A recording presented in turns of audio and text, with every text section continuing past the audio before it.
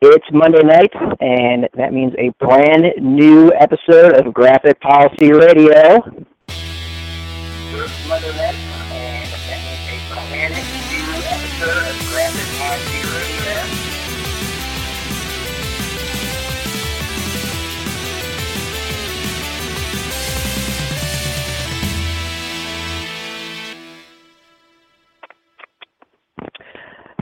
It's Monday.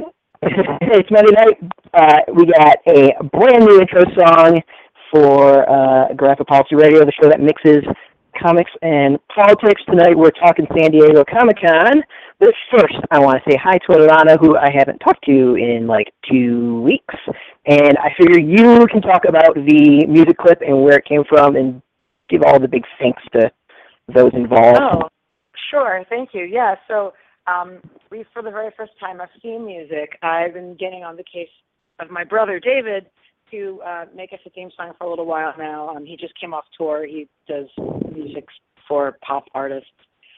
And I told him I wanted a theme song for the podcast that was either something that would sound like it was by Hawkwind or John Carpenter music. And he's like, yeah, that's not really my thing. And then I was listening to some of his clips, and I said, oh, you do a lot of really interesting stuff that sounds like power metal, and clearly power metal done by synthesizers equals the kind of thing that you would have for a comic podcast. So when I played it for my husband, he actually thought it sounded like the video game music that you might have, like on an arcade game, and I think that sounds just about right, actually.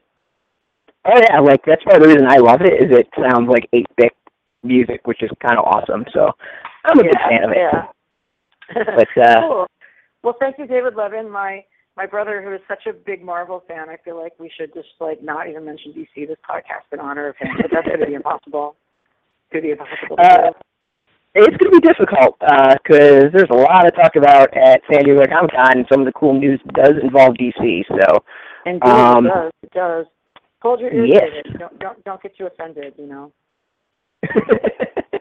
Well, we'll try to focus on Marvel, though. It was a little difficult because, well, actually, no, there's some good Marvel stuff. So, yeah. So, for those who don't know, San Diego Comic-Con took place last week from July, what was it, 8th to 12th? Yeah, that's about right. 8th was the preview night, and it ended on the 12th. It takes place in San Diego. There is... officially, I believe there's 130,000 people that attend through tickets. There's an estimated 60,000 people that show up to just hang out in the area and attend the stuff that's you don't need tickets for. And then there's probably another 10 to 50,000 that are like supporting the show. So roughly about 250,000 people show up in this downtown San Diego to celebrate geekdom. And it's not just comics, it's movies, toys, television, some video games, some board games, lots of cosplay. It's everything geek. It's kind of awesome. Some describe it as the mecca of geekdom. So I was there from that Wednesday and flew back Monday, and it's been a week, and I'm still freaking exhausted. Yeah. I just came back from the Network the Nation conference, which is a movement conference for people who do sort of online progressive work. And I think that between the two of us, we've spent a great number of hours talking lately, which means that my head is full of ideas. So this should be a very good podcast. While my voice is very low. My voice is low on sound. High on videos. So how was Netroots? I know it made some news for some... I don't know if we'll call it bad reasons. I don't know how to describe it, really. Yeah, I mean, depending on who you ask. Who you asking? I don't want to sidetrack too much because I know people aren't here to listen to me talk about this. But I really was impressed by the Black Lives Matter folks who came up and demanded presidential candidates address their concerns. Did something really important. They gave the candidates an opportunity to do that, and the candidates failed, which I think shows you something about their preparedness to engage on those issues. But since then, both O'Malley and Sanders have come out and done a better job speaking about those issues. So I think they presented a challenge to the electeds to the candidates who should have been able to come up and take that challenge, and they messed it up in that moment. I would also argue that O'Malley messed it up as governor of Maryland in real life as well. But that now, they're responding to it because of that confrontation. So again, I think this is a theme that you and I have raised when we talked about activism in the comics world. Sometimes things have to get uncomfortable if you're going to make progress. And I think those of us who are in positions of authority or positions of privilege or positions of power in these things, I think it's on us to lean into the discomfort and ask ourselves why we're uncomfortable and listen to people. Yes, it's a very good point, and but it's not quite germane to the show. I think last year there was some stuff that was geeky that was done or was around. Anything at this conference this year? Nothing in particular, but I will say that I was on a panel about pop culture a couple of years back where I got to show folks the famous Psylocke animation from the Escher Girls, where they have her sort of bopping around and it plays "I Feel Like Chicken Tonight." So that was an important moment in the history of geekdom. But but we have begun a conversation with some folks, in part inspired by your requesting for there to be voter registration happening at comics conventions. There's been some interest in actually working to make that happen now. Yay! Actually, it was kind of funny. I kind of came out of San Diego Comic-Con as well, where one of the guys I roomed with works for the Labor Department, but, obviously political in nature, and well connected, and he's got friends at Rock the Vote, and he kind of brought it up to them and was like, why aren't you here registering people? And they didn't really have an answer to that. So looks like it might happen on multiple fronts. So hopefully if multiple people work on it, then at least one will succeed. Which will be awesome to see, because there's a lot of people that show up to these conventions, and I gotta imagine that even if you get 0.1% of them to register to vote, that's thousands of people, which is impressive. Yeah, so and every person counts. So to just get those thousands would be huge for many, many, many reasons. So I'm hoping it actually happens. It'll be interesting, and this is the time to do it, considering the elections coming up, and there's things to do, and actually get people excited about and focused on. So we'll see. Oh, crossing my fingers. Nerdvote.com is live with a little bit of animation. It doesn't have any yet. That's pretty exciting. That's awesome. Keep your eyes there. Yeah. I'll make sure to tweet that up. So there, I'm trying to think political wise. So there was panels. I just want to repeat again. You were on 2 panels at Comic-Con. Yes. So it's actually the panels. The panels I thought were kind of interesting. So I was kind of a last minute addition for one that was about ethics in journalism. Actually about ethics in comics journalism. But I like to repeat that actually about ethics in comics journalism. Yeah. So that was going to be the focus. There was rumblings online that it was going to be crashed by Gamergate, which didn't quite happen. There was one guy at the end who was definitely a part of them, but he didn't really derail anything, and was actually very friendly and asking questions and wasn't really super combative. So as far as that, not much news out there. But then it was interesting. A lot of it focused on Airboy. I would actually say almost too much of it focused on Airboy. And whether or not websites or news in general can have an angle and focus and be activists, which I thought was kind of fascinating. I thought that was a different discussion than ethics. But I can kind of see that they're tangentially. It's a question of the role of journalism. It's what is the role of comics journalism? Is the role of comics journalism to be a mouthpiece for the publishers? It is for some sites, but not for ours. Is it, guys, the free gifts people get? Well, it is for some sites, but Brett is very militant about having us explain when we've gotten preview copies and everything like that. It is the role of comic sites to just act like there isn't a power imbalance in our mass media communications and ignore problems. Well, some sites do, but graphic policy does not.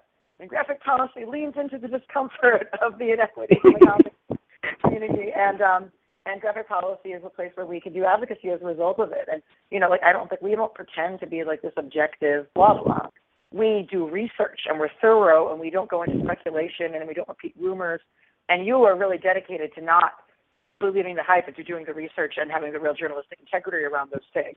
But it isn't to the exclusion of having opinions, and it isn't to the exclusion of having an agenda.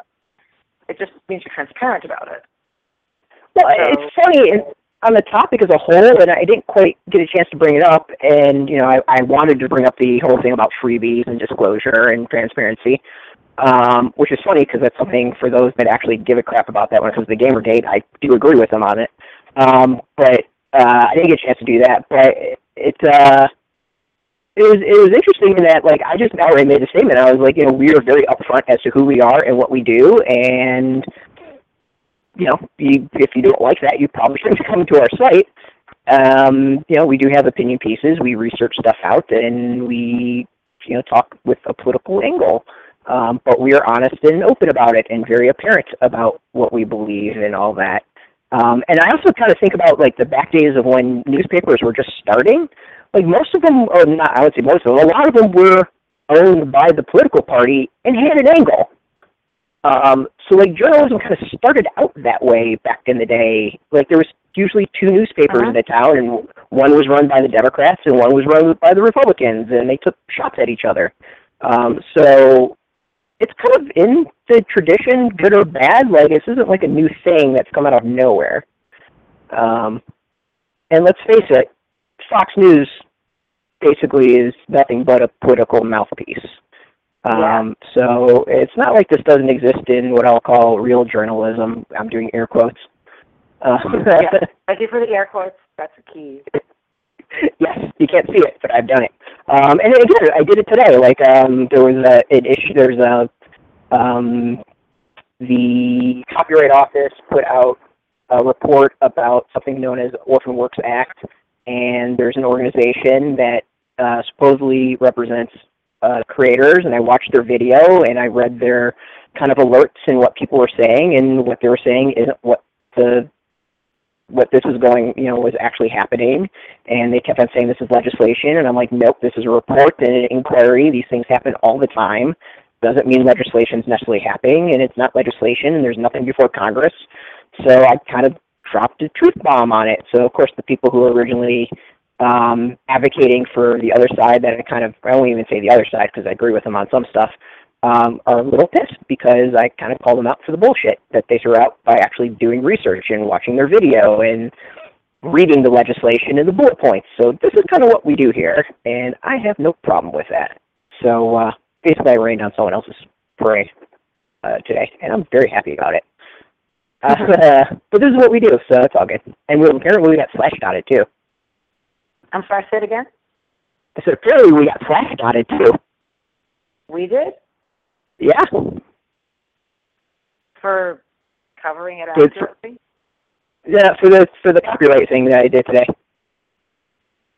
Oh, that's great. Yeah, I just noticed that one, so that's kind of cool. But yeah, so that panel, it was interesting. There was like 6 or 7 people on it, which was probably the downside because that just meant that folks didn't have a whole lot of time to talk and bring up their opinions. So that was kind of like the bad thing. There is a website that has all the panels. I know I've linked to it once or twice. But if people want to listen to it, you can kind of hear what was being said. I attempted to Periscope it and failed miserably. I'm not too shocked on that. What was the conversation around Airboy on the panel that ended up being about that? Was it primarily about the question of whether you could do advocacy work on your comics blog?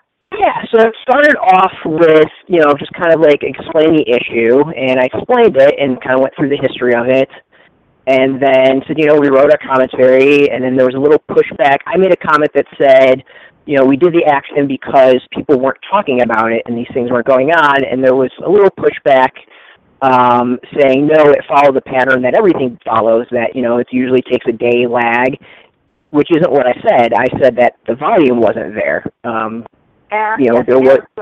we had waited like a while.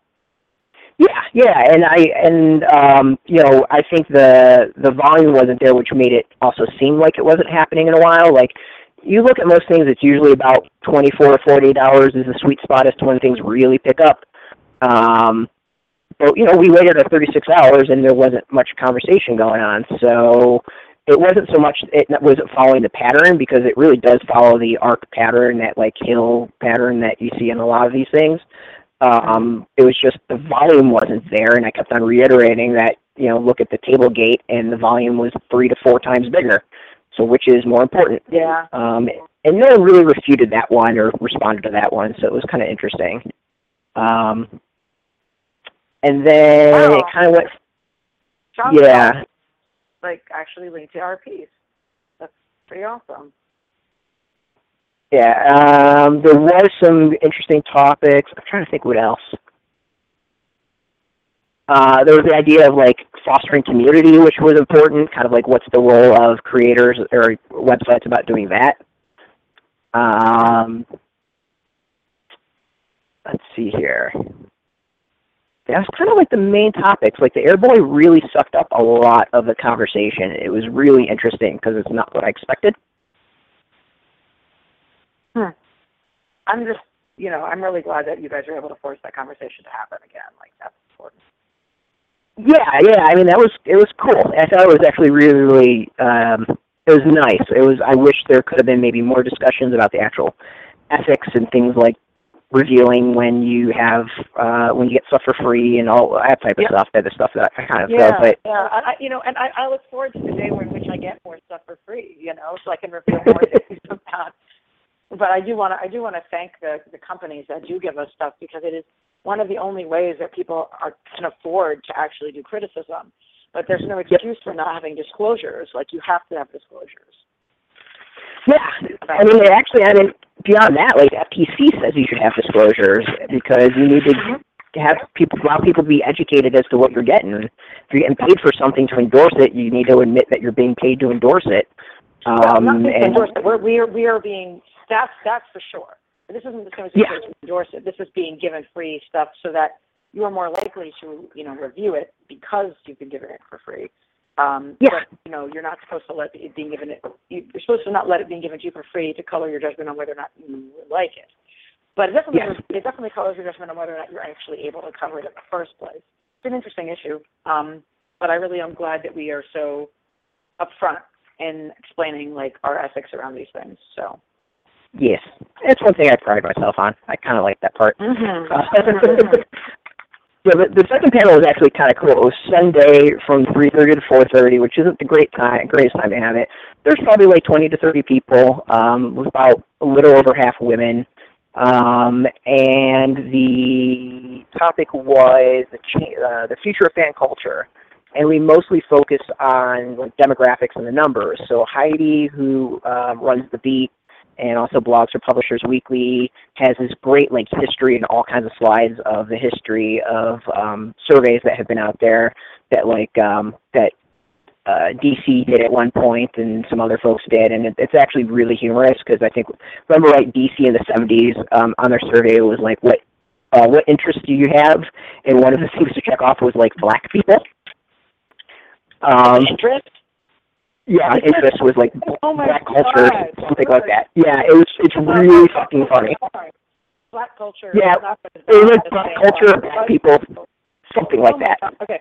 Wow, that's interesting. Yeah. It's very revealing. Yeah, there. Yeah. It screams 70s, let's put it that way. Yeah. So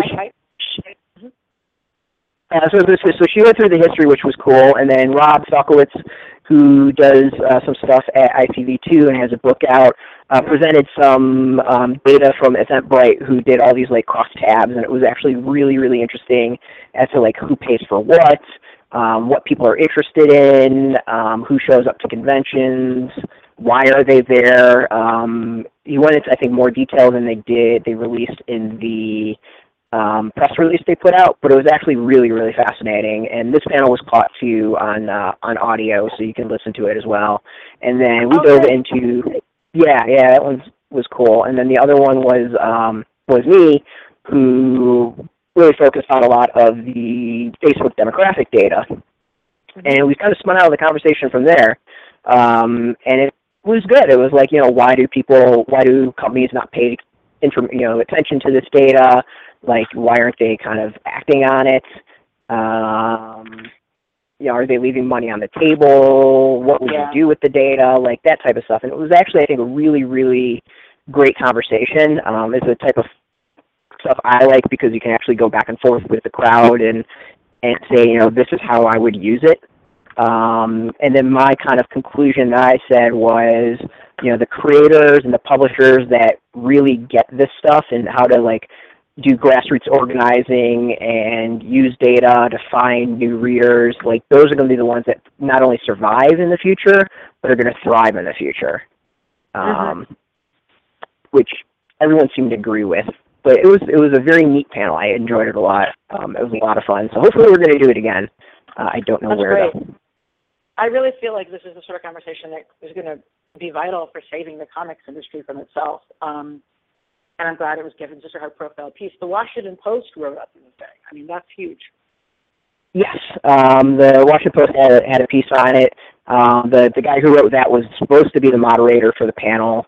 Unfortunately, he couldn't do it. I think because family issues or whatever. But the another one of the posts from the Word Balloon took over, and he was great. I thought he was fantastic to do it. So he recorded it, and I'm sure it'll be on the Word Balloon at some point. And I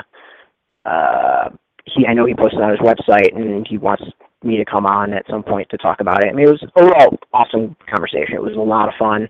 I enjoyed it. It was the type of panel I would love to do over and over and over again. Yeah, definitely. And did you guys talk at all about the role of Tumblr and social media in promoting work and finding audiences? Not tons. I mean, it was kind of that idea that, you got to kind of engage in two-way conversations, and that stuff came up. But we didn't really dive into specific communities or, how maybe communities differ.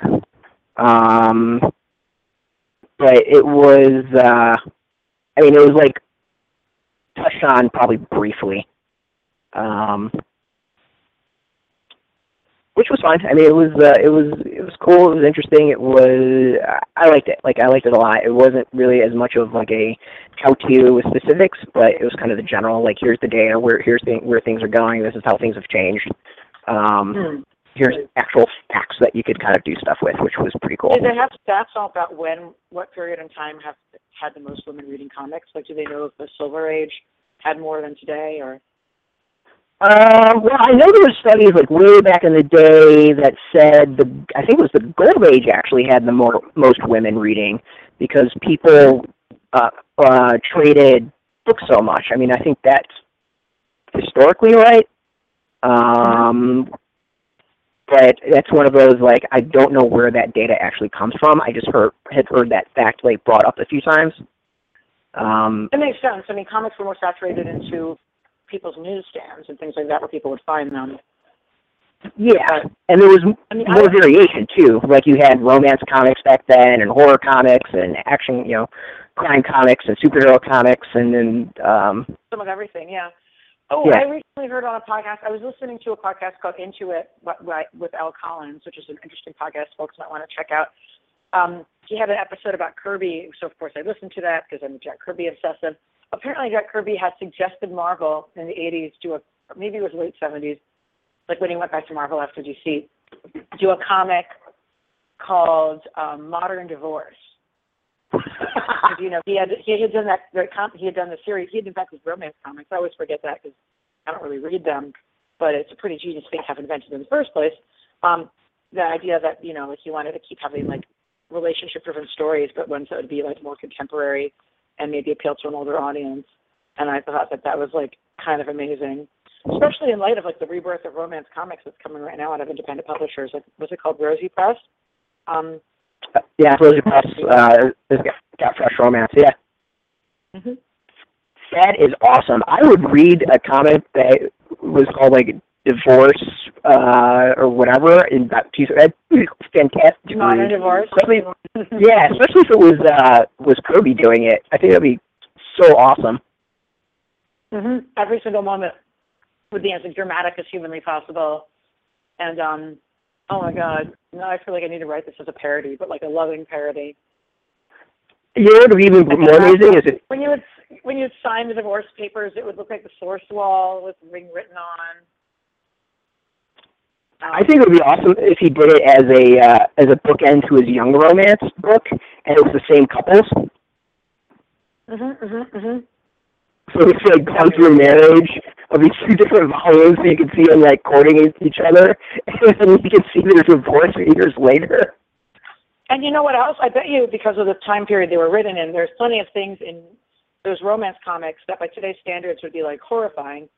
And they could have in the divorce comics proceedings, it would be like, look at all these horrible things that they did. And it would cut back to stuff from the 50s. And you'd be like, wow, your husband is truly abusive, and I'm really glad you're breaking up with him.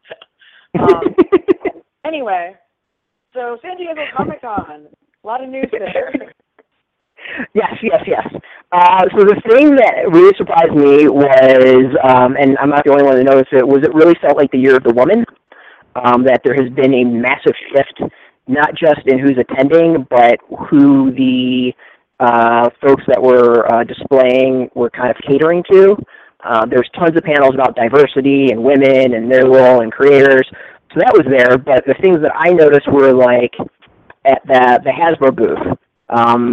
And it's something that I don't think too many other folks either noticed or picked up on, was there was multiple Black Widow toys, there was multiple Scarlet Witch toys with Age of Ultron branding. So Hasbro listened and is releasing female figures. There was also an Agents of S.H.I.E.L.D. set that had 2 female figures. And then if you went over to Mattel, they've got their deal with DC about the kind of that girl power Supergirl, I forgot what it's called, like young superheroes, whatever it is, that they announced a while ago, where they were giving like capes out that had the brand to kids, and of course I took one because I'm just a grown-up kid. And then there was in the Batman versus Superman display, for like every Batman and Superman figure, there was a Wonder Woman figure. So I think maybe there was only like 1 or 2 instances where that wasn't the case, but it was like there was like a Rock'em Sock'em robot type thing, so you could really only have 2 figures there. And I forgot what the other one was, but like in the 2 or 3 different versions, sizes of action figures, there was Wonder Woman for each of them. So it was, to me, very kind of clear and apparent that not only were they like, this was a segment they recognized as a thing, but they were really actively going for it. Like at the DC booth, and they are these toys priced at like a normal consumer price range? They're not like priced just for collectors. Yeah, I'm sure. I think they're just normal toys. Like all these look like they would be the normal stuff you would find in Toys R Us or Target or whatever. These weren't like the primo $50 figures that only collectors want. They just seemed like they were like the normal toy line, so probably $10 to $20 a piece figures. Things like little kids will actually end up getting. That's great. Yeah. So I thought that was really, really awesome. Star Wars, I think they had like a couple female figures. Speaking of Hasbro, for their Transformers, their like big giveaway for Transformers, they had 2 of them. One of them was a set of 3 female Transformers. And a comic that featured them. Of course, I bought that set because it's freaking awesome. Not to get completely sidetracked. Okay, this is going to completely sidetrack. The existence of there being female-identified robots is like kind of an awesome statement about the nature of gender as a social construct, right? It's really robots, interesting. So it's just like so it's really that they decided they're female, and so they're female, and like that's all it takes, and that's awesome. Right? I mean, I don't know Transformers. That's your thing. Fighting robots is your territory. But that's how I hear it. I'm like, that's pretty cool. Yeah, and the other is that these particular ones are, their entire thing is hunting down, like, the big giant combiners. So not only are they female, like, they are hunters and just, like, whip-ass females. I think just before San Diego Comic-Con, they announced a all-female combiner figure.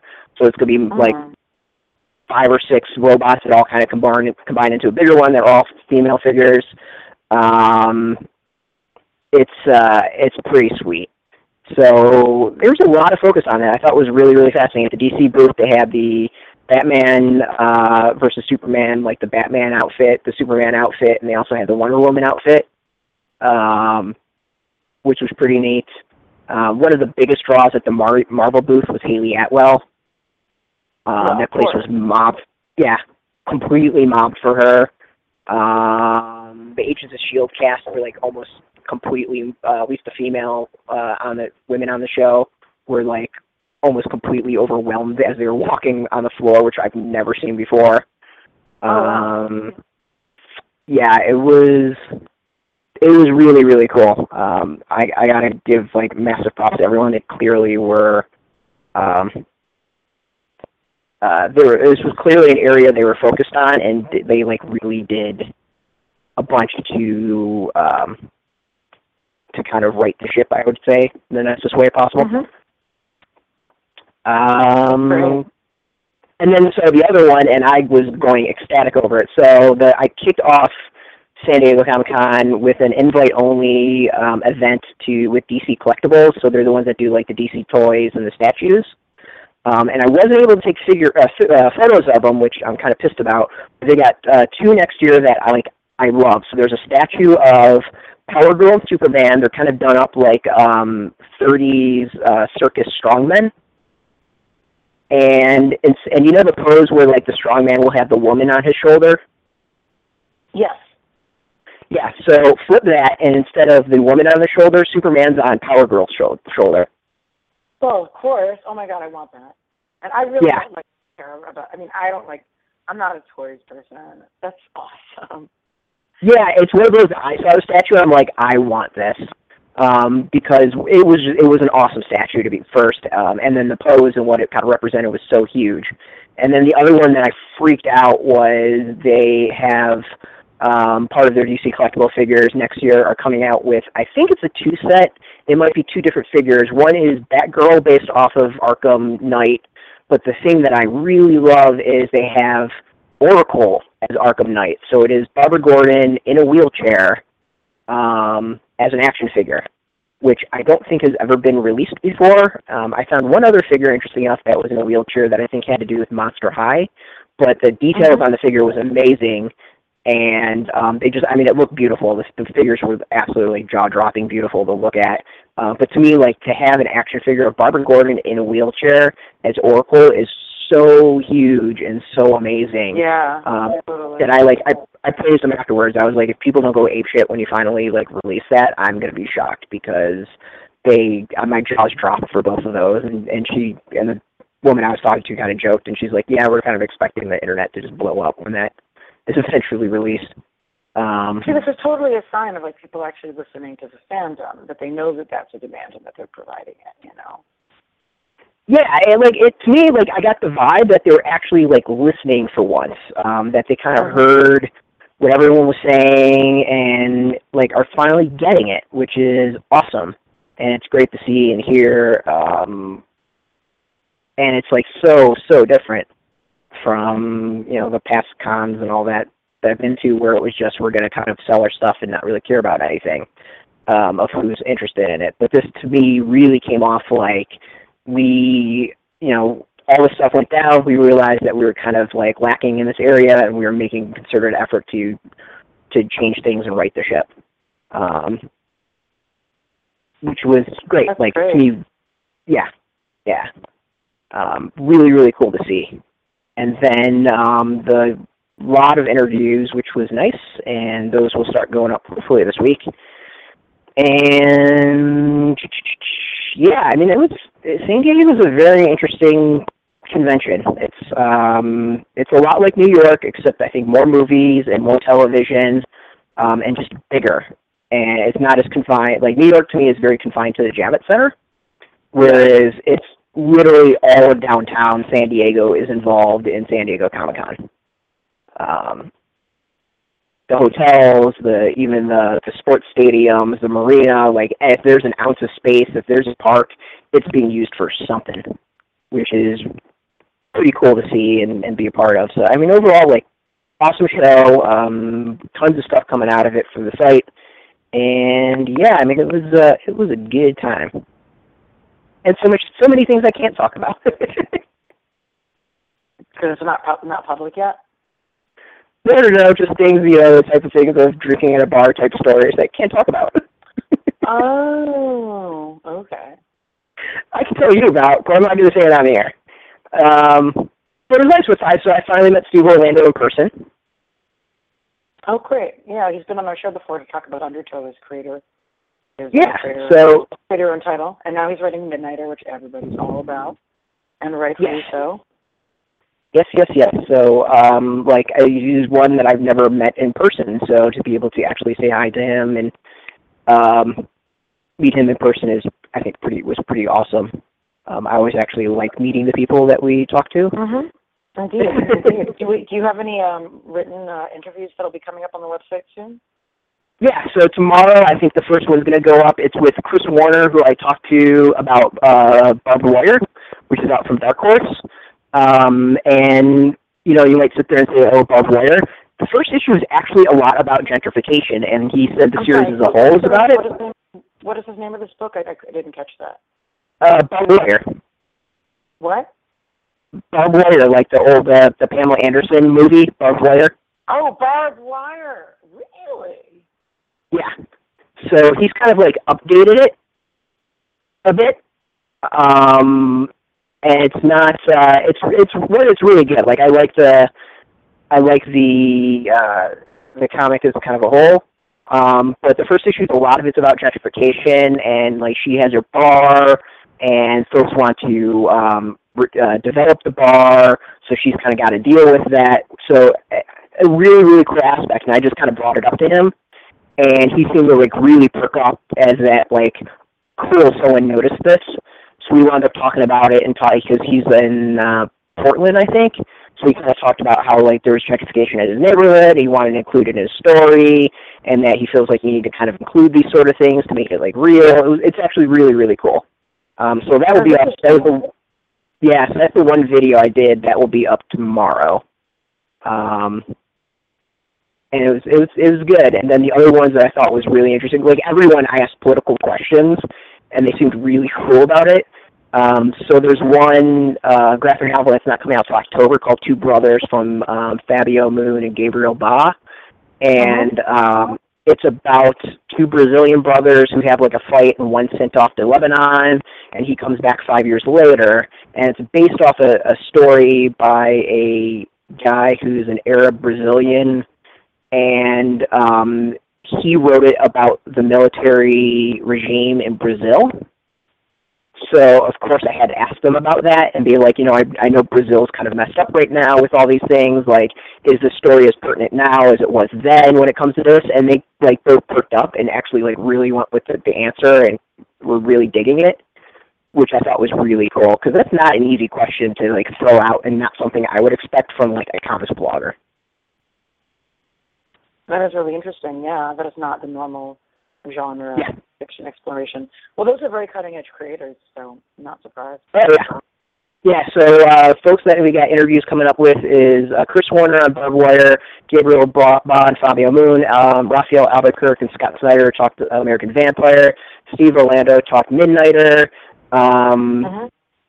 Rob Wolfman, I talked, or Marv Wolfman, I talked the upcoming, I'm totally blanking on her name, Raven series. Series. Yes, and that is interesting that this is happening. I on the one hand, I'm like, oh my God, I need to read this. On the other hand, I'm thinking, I really hope he's talked to some young women between now and the 80s.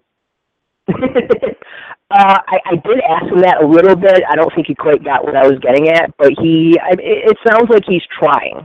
And I'll give him credit for that. He said he's updated it, the story. It's focusing on her in school, not her and her father, or not her and her friends. To me, the overall vibe I got from it, and I said it to him, and he seemed to agree, was it sounded like it was a really good companion piece to Gotham Academy. Oh, neat. But she's older. So yeah. Yeah, but this would be high school. But if you like Gotham Academy, you'll probably like this. Is kind of the vibe I got. So yeah, that's one that I think I'm looking forward to. Who else? There's a series called The Paybacks, and I can't think of the creators behind it, and I feel so bad about it. But interviewed them. I interviewed a lot. I interviewed Guy Delcourt, who runs or owns Delcourt Publishing, the French comic company that has just come to Comixology. So I got to spend like 10, 15 minutes with him talking about digital comics and the difference between the French and the American markets. So that one should be a pretty cool one. And there was a documentary about steampunk that I got to watch beforehand, and I wrote a review about, and I got to interview the director of it, which was interesting because, and the documentary is really good and explores a little bit, is steampunk has, of course, an air of colonialism about it on the style. So, like, the documentary addresses that, or yeah.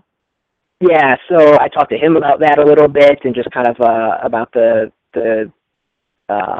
kind of group as a whole. So that one was actually really cool, and we kind of just chilled after and just chatted like after I turned off the mic, and I think I turned it back on because it was actually winding up being like a really good post conversation. So I need to type that one up. Like all these things are all audio, so I need to type them up and make them coherent. Well, I think it sounds like people are going to have a lot of really great stuff to, get from our website very soon. I don't know to what extent this podcast visit Graphic Policy Radio, but I hope this encourages you to do so. Yes. You can go to graphicpolicy.com and start checking all this stuff out. But yeah, I mean, there was a lot of interviews. And the vibe I got was that people actually kind of liked the hard questions. No one flipped out about anything I asked. They all liked the rather tougher questions. And it seemed to go really well. Like everyone was happy, and I was very, very happy. It sounds like that'll be a good interview then if people are actually game to really engage on those things. Well, thank you for representing us at San Diego Comic-Con. Yeah, so... Can we talk about some of the juicy movie trailers that are... Yeah. So that was kind of a big thing. That was the thing that I think was fascinating about San Diego. So other than the story of women kind of dominating, there really was no major story that came out of the show. There was a bunch of movies or trailers that were released, Batman vs. Superman being the kind of one of the big ones. I personally thought the trailer kind of made me actually somewhat interested in the movie, at least more so than I was before. They released the Suicide Squad trailer that they eventually had to actually release outside the con because, of course, it got leaked. There was a Deadpool trailer that was shown that was leaked, and still only the leaked version's out there. And then there was an X-Men Apocalypse trailer that only the leaked version is still out there. And all of them were they were interesting. It seemed like everyone was super excited about Deadpool.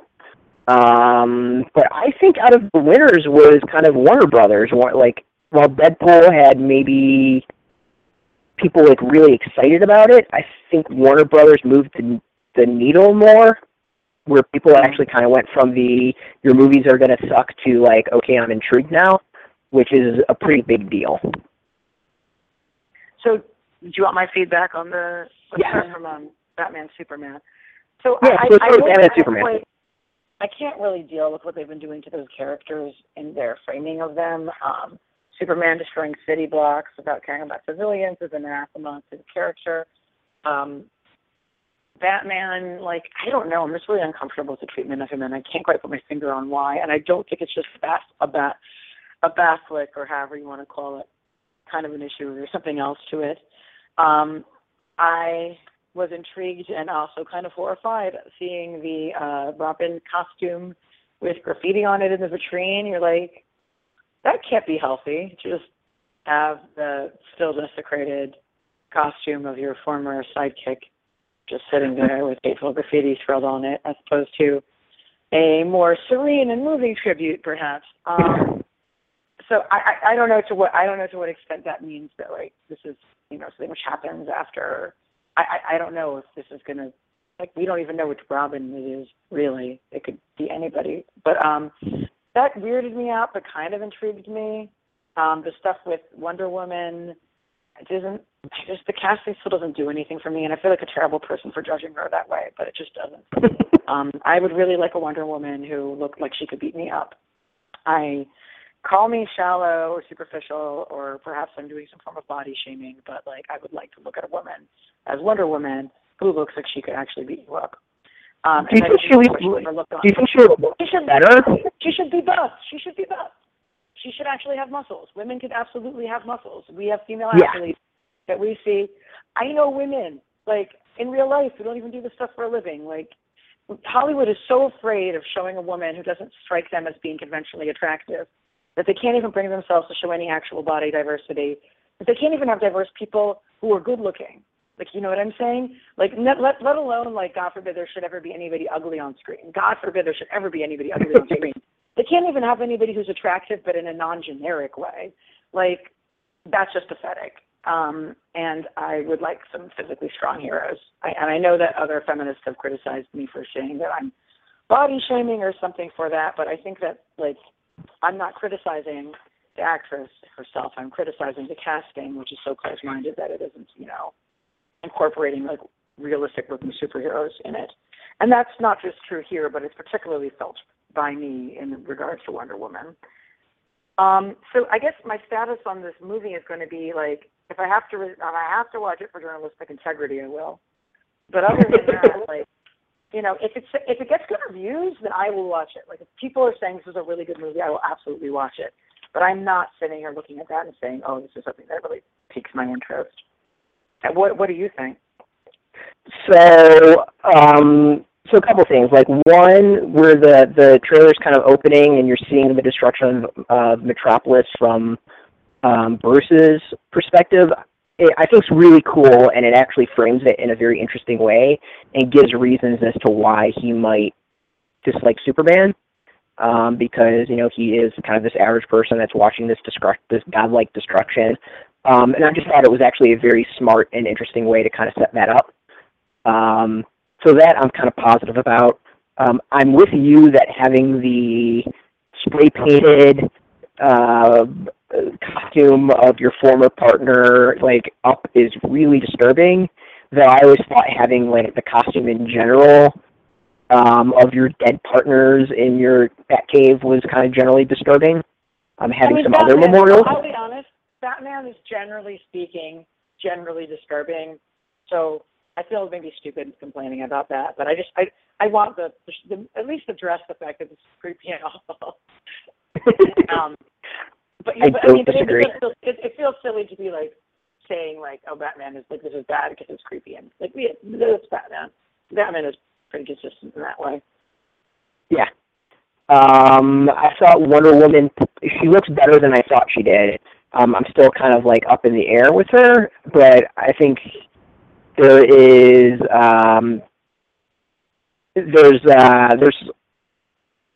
it's interesting in that the toys, I think, look better than she does on screen, and I'm not sure if it's just what we're seeing, but she seems a bit more kind of like built and kind of muscular, and kind of she could kick folks' ass, and I don't know if it's just how like the toys are sculpted or whatever it is, but the toys look better, I think, than she does on screen.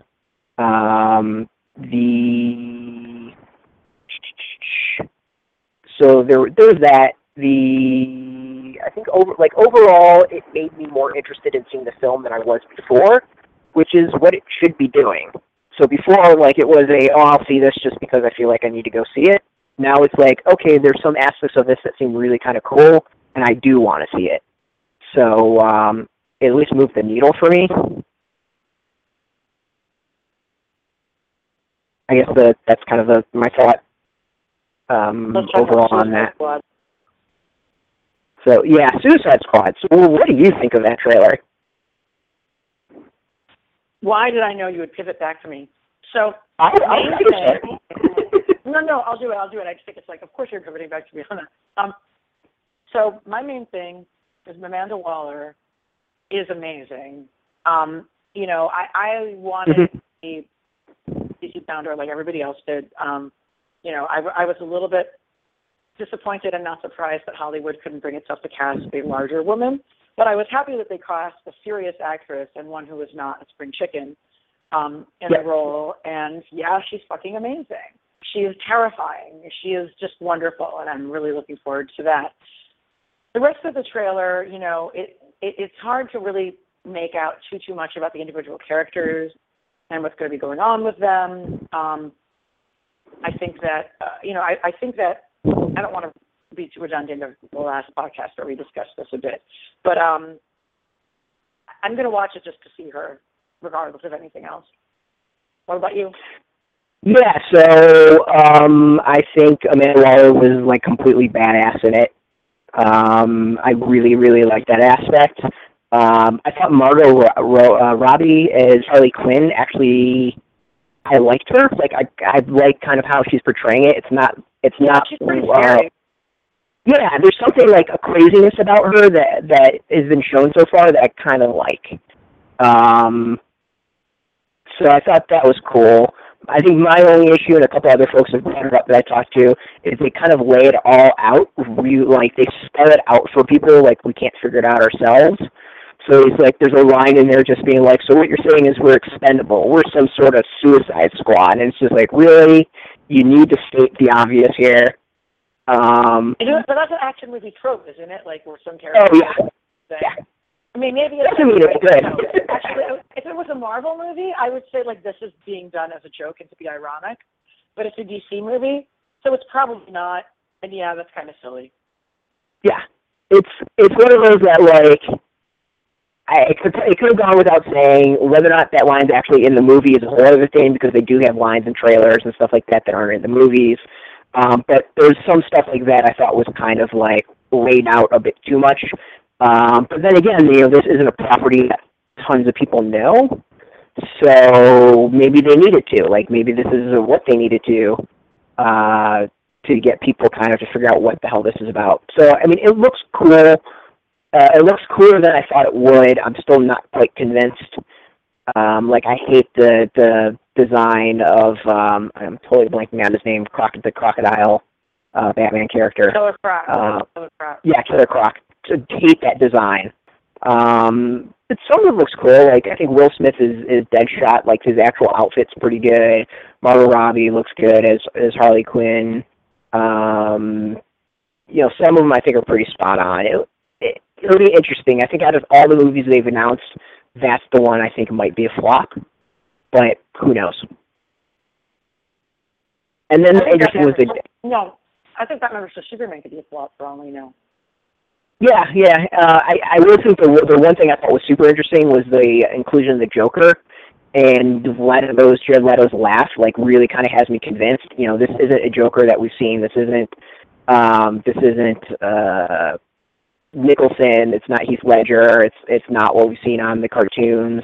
Like, he's really kind of made the character his own, which is pretty cool. And his laugh, I think, is spot on.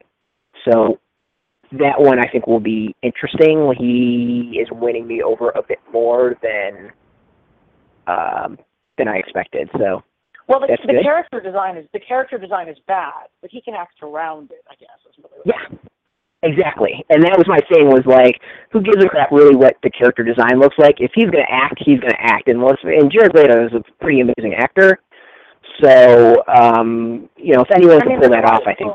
There's a lot of people who criticize him for taking the role of a trans person who's woman in the movie and sort of not acknowledging like that he's a man playing that role rather than it being a woman.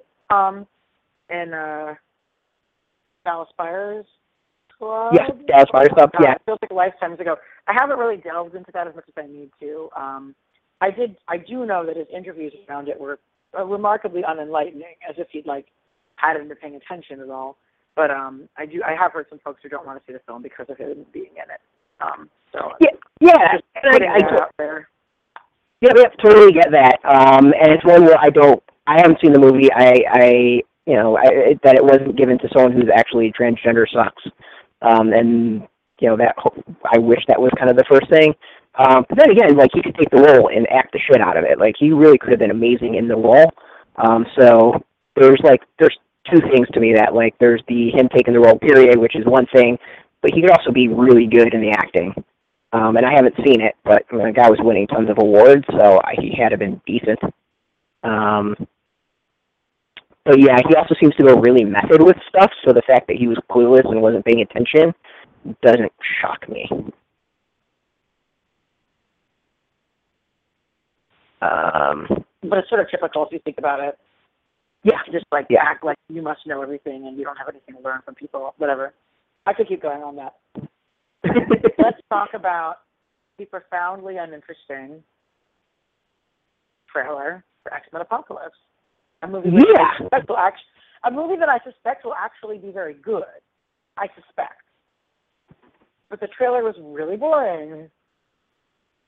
And the character designs look really bad. So for me, the trailer didn't get me excited. It kind of teased some stuff, but you got to see Apocalypse, you got to see the character design of Storm. It just doesn't look good. It looks like really bad cosplay. Ouch. That's kind of, and they've released photos, and to me, it just looks like bad cosplay. It's a shame. Yeah. I suspect that with the creative team, in the end of the day, it'll end up feeling better. But the trailer, it was kind of boring. And the most exciting thing I had was seeing the amazing '80s Jubilee costume, of course, and then just seeing Fassbender, because I always am happy to look at Fassbender. That was pretty much it. There was nothing else to it, and the voiceover of Apocalypse was good, but very standard. You know what I mean? It's not, you can't criticize performance is bad, but it's very much just exactly what you would expect, which is interesting because if you think about the voice performance for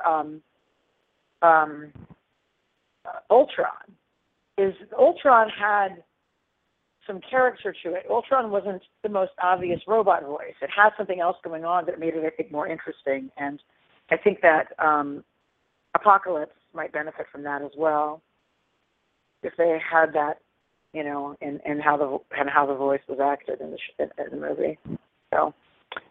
Yeah, so Oscar Isaac is the one that is in the role, and he's a pretty solid actor. So I think he's going to do good in acting.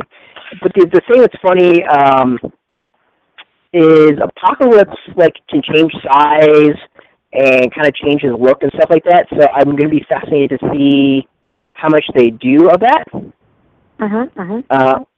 Which to me will be kind of the key.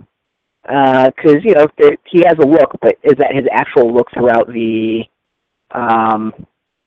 Is that the same look that he will be throughout the movie, or is it going to change up? So, but overall, the initial design that they had is kind of it doesn't have me excited at all. I kind of I've shrugged my shoulders and been really, this is what you guys came up with? As people have pointed out, it looks like, I think it's a Power Rangers bad guy. I don't remember. Somebody ooze. I think that, I can't think of the character's name, but, yep. Let's talk about so Deadpool. Yeah. So far, I just am very unexcited with it. Let's talk about Deadpool. So Deadpool. This one, everyone kind of said was the winner of the show. I'm not. I mean, I think it got people who were already excited continue to be excited in the for what they're seeing. I don't know what I've been expecting, really, to be honest, from the movie. To me, my Deadpool in my mind is, always really going to be the Deadpool that I read in Joe Kelly's run from the late 90s, late 90s, which included, when Deadpool got killed, he came back as 4 different Deadpool in the reign of the Superman, etc., that Deadpool. Looking at the trailer, this trailer, I think, suffered particularly from being a poor recording. To be honest, actually, the X-Men trailer suffered a lot from the poor recording quality of it that we were looking at too.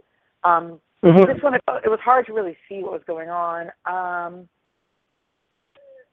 Clearly, a lot of lines that are supposed to be played for laughs, to me, were only able to muster like a bit of a smirk. But again, they could work better in the actual movie.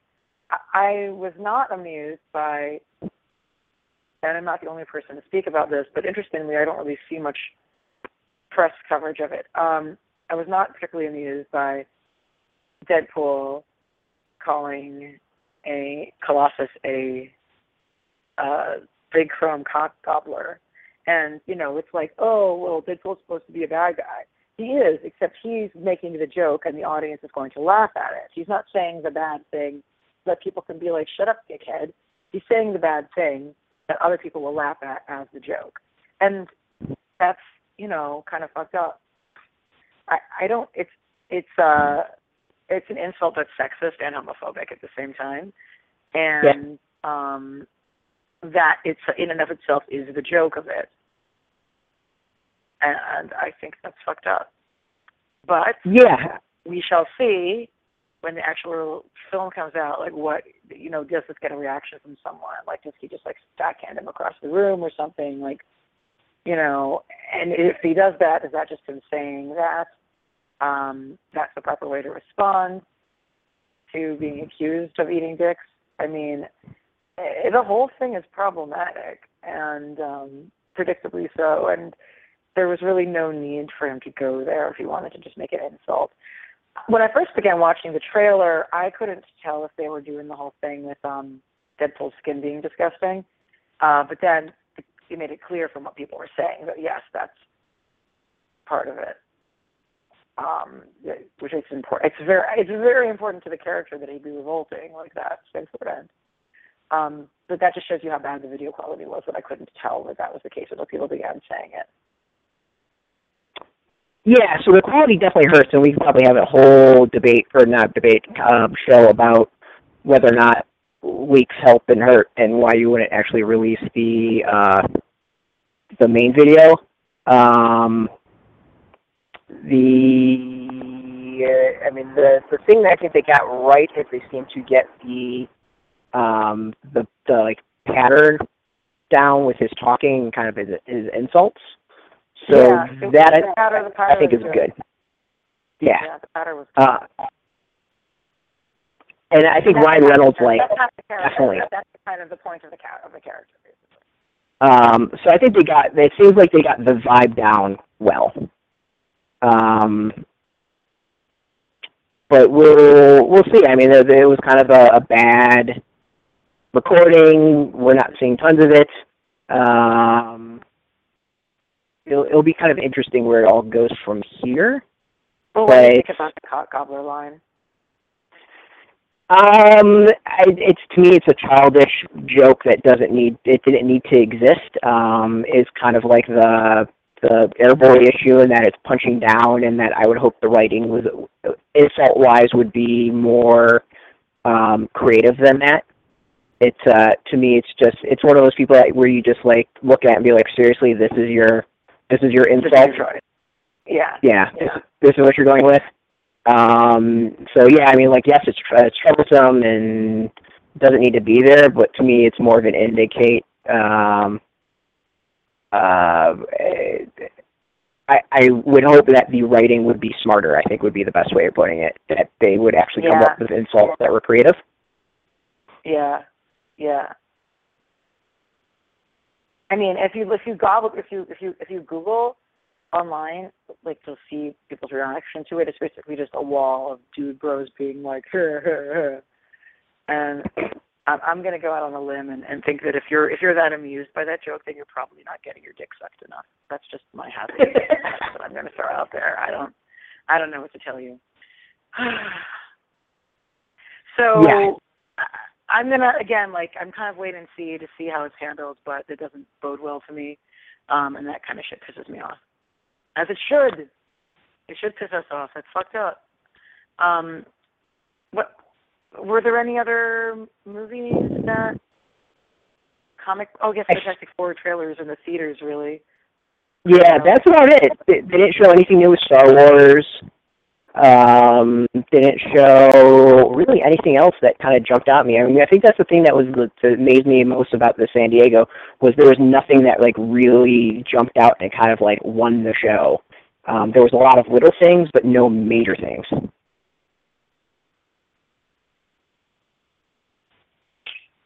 You know, we covered while you were out, we covered the Marvel announcements of the new titles they were announcing and how they were just so white dude-orific. Do we have any new announcements from them that are perhaps less white dude-orific, or are we still waiting to hear about that? Well, it's mixed. So they announced Spider-Man, Deadpool, so 2 white dudes. And then they announced a Blade, but the Blade is going to be his daughter. Yep. So that's a white dude name. I'm going to go on. I kind of want to go on Blade strike, like not reading Blade unless Ronald Wimberly is writing it, basically, because I loved that treatment he did so much. Oh my God! And people would read the heck out of that. It would totally attract a new constituency and readership to Marvel if they ran with that. I mean, this new book looks cool, but it's really like of all the things where you're like, really should consider having somebody who's a person who's African American on the creative team, like this or that, you know? And they didn't do it. There's no reason. Like, it's one thing to have Bendis writing Miles Morales, whom he invented.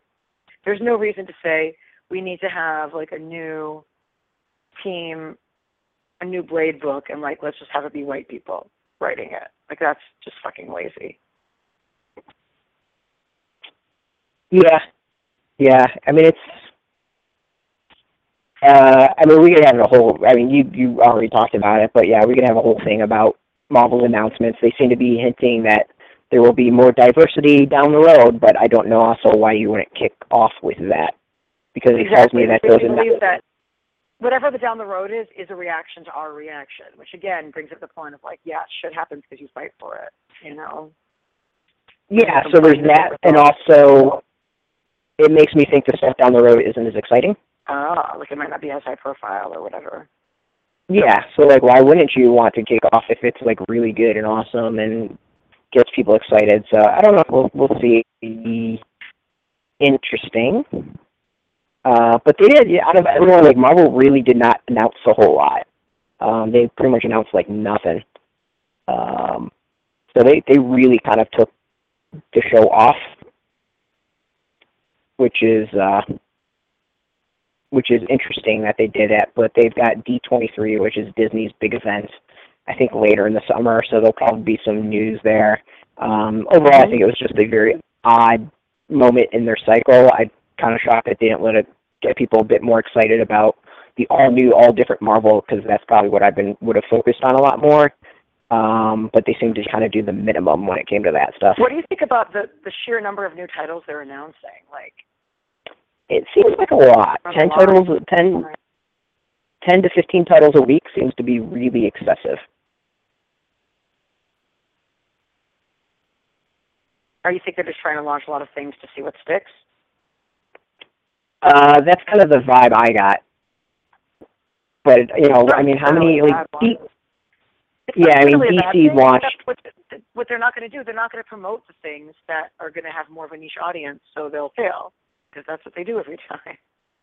Yeah, exactly. And then the stuff will fail, and they'll blame other things when it might have just very well been that you released a shit ton of stuff and people don't have time to pick all this up, and you guys need a smaller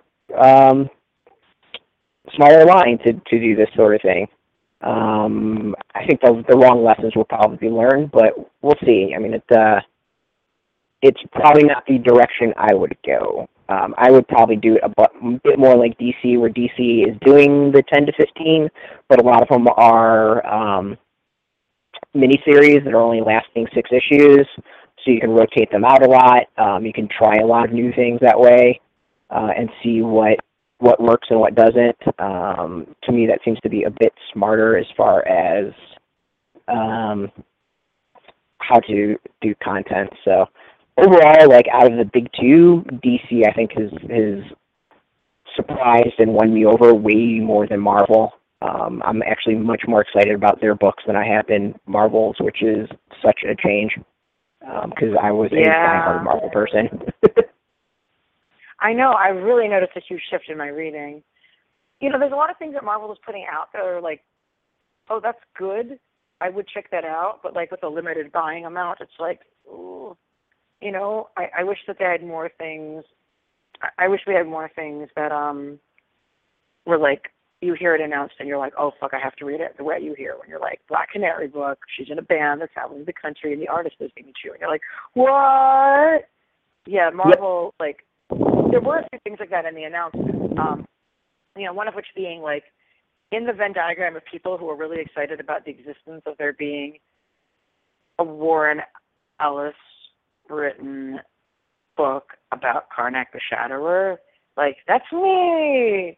But that was a, like, that's such a weird thing that only I give a fuck about. I'm kind of like, and of course, like, the weird book that only I give a fuck about that gets chosen to be made is featuring a white human man. But nevertheless, I'm totally into it. You know, I'm not sure how to feel about the whole, you know, Scarlet Witch, James Robinson, Kevin Wada covers book. Like, they're just trying to make it really hard for me to not buy it because I love Kevin Wada's art so much. But I really don't know how to feel about Robinson writing a female character who has serious psychiatric issues as, like, one of her defining characteristics for the past decade. Yeah, that there's a lot as far as their announcements that I'm very nervous about. And there's nothing that I am super excited about. I mean, I will always check stuff out when it comes out. But there's nothing that, like, I'm jumping up and down being like, oh my god, this is amazing. When I was doing that for DC, like, DC stuff is actually really exciting and very interesting, and it seems fresh and new, and backing up, like, they said that they were going to focus on diversity and doing things different and having different voices and styles, and they did. Yeah. Whereas, you know, Karnak 1 is something that I'm really excited about because I'm a fucking weird person, and it's not actually necessarily indicative of future necessary directions in comics. You know, we're not saying, like, the reason that comics don't have a wider, diverse audience is because they're not featuring enough Silver Age Kirby-invented oddities with shattering powers and wacky costumes. Written by genius writers, mind you, but it's kind of niche. So, and I just, like, yeah, if they're going to do stuff that's, like, niche but, like, is awesome, they really should. I said this, but I'm going to restate it, I think, more specifically this time. If they're going to be doing some oddball stuff, like, why wouldn't that oddball stuff featuring their female characters or characters of color rather than, you know, oddball stuff featuring white dudes, just more white dudes? It's sort of like one of the reasons I didn't get excited watching Agents of S.H.I.E.L.D. is because the announced cast was predominantly white people, and if you're going to invent new characters, there's no reason that the majority of them should be white. Like, most of them should be people of color to make up for the fact that historically there haven't been enough. You know, one of the things I really respect with Gail Simone is, like, when she invents new characters, they're people of color. She just does that consistently. So there's enough fucking white people already, you know? Yep. Completely agree with you. Yes, you nailed it. But other than that, I think that kind of wraps up, like, the show and my general thoughts on it. And the next one is Otakon, which I head to this weekend. And then afterwards, Gen Con the following week. Yeah, what? And then another one the weekend after. You're hard traveling heroes in the mold of Green Lantern, Green Arrow of the 70s. And we're going to have to just find you some really dramatic moments to shout about things against yourself. I mean, obviously, you're Green Arrow in this situation. You know, you'll have to find some conservative dickbag to argue with. We'll get your psychic addicted to heroin. It's going to be a great time for everyone. So what's this con you're going to next weekend? So next weekend is Otakon, which is the anime and manga one. So that's not really your jam usually, is it? No. I've been to it, like, the last 3 years, And I kind of just think the show is really fascinating because, one, I don't know tons about it, and it's just a very different vibe from the other conventions. It's a lot of younger kids, it's a lot of cosplay, and it's all anime and manga, so it's not stuff that I know super well, but yeah, it's an interesting one. Like, you should get like the hardcore fan to like be your guide, basically, and like tell you what's what. I'm going to attempt to do that this time. That is the goal. I think that would be an interesting experience to like have somebody really be like your guide around it. Yeah. And then what's WonderCon after that? What's that one? You said it's WonderCon? That's in LA. Gen Con in Indianapolis, the board game one. So that will be 4 days of Indianapolis. Yes. I'm actually going to the shit state of Indiana, even though they hate the gays. Yeah, and like they were gonna have to move WorldCon, I think, next time, right? Gen Con, yes. Well, it'll be a couple years before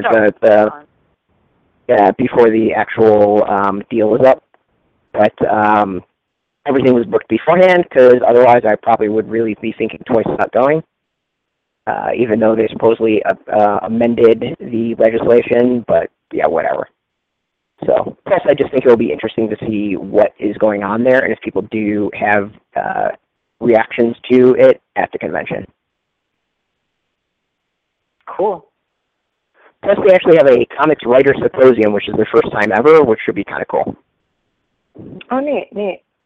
We'll come back and we look forward to getting your report. Yeah. So that's everything.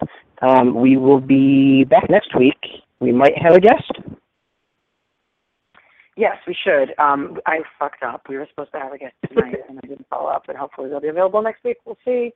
I don't want to promise until we know, but we've got a very big guest coming up in August. I know we have Genevieve Valentine, who's the writer of Catwoman. He'll be joining us at that point. So looking forward to that. That will be awesome. But yeah, I think that's everything that we kind of wanted to talk about, right? Mm-hmm.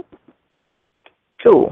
Well, thank you everyone for listening to Graphic Policy Radio. Of course, you can find us every single day at graphicpolicy.com. You can, of course, follow us on Twitter, Facebook, everywhere at Graphic Policy. We keep it nice and consistent. Until next time, I'm Brett. And I'm Ilana. And you can keep it geeky.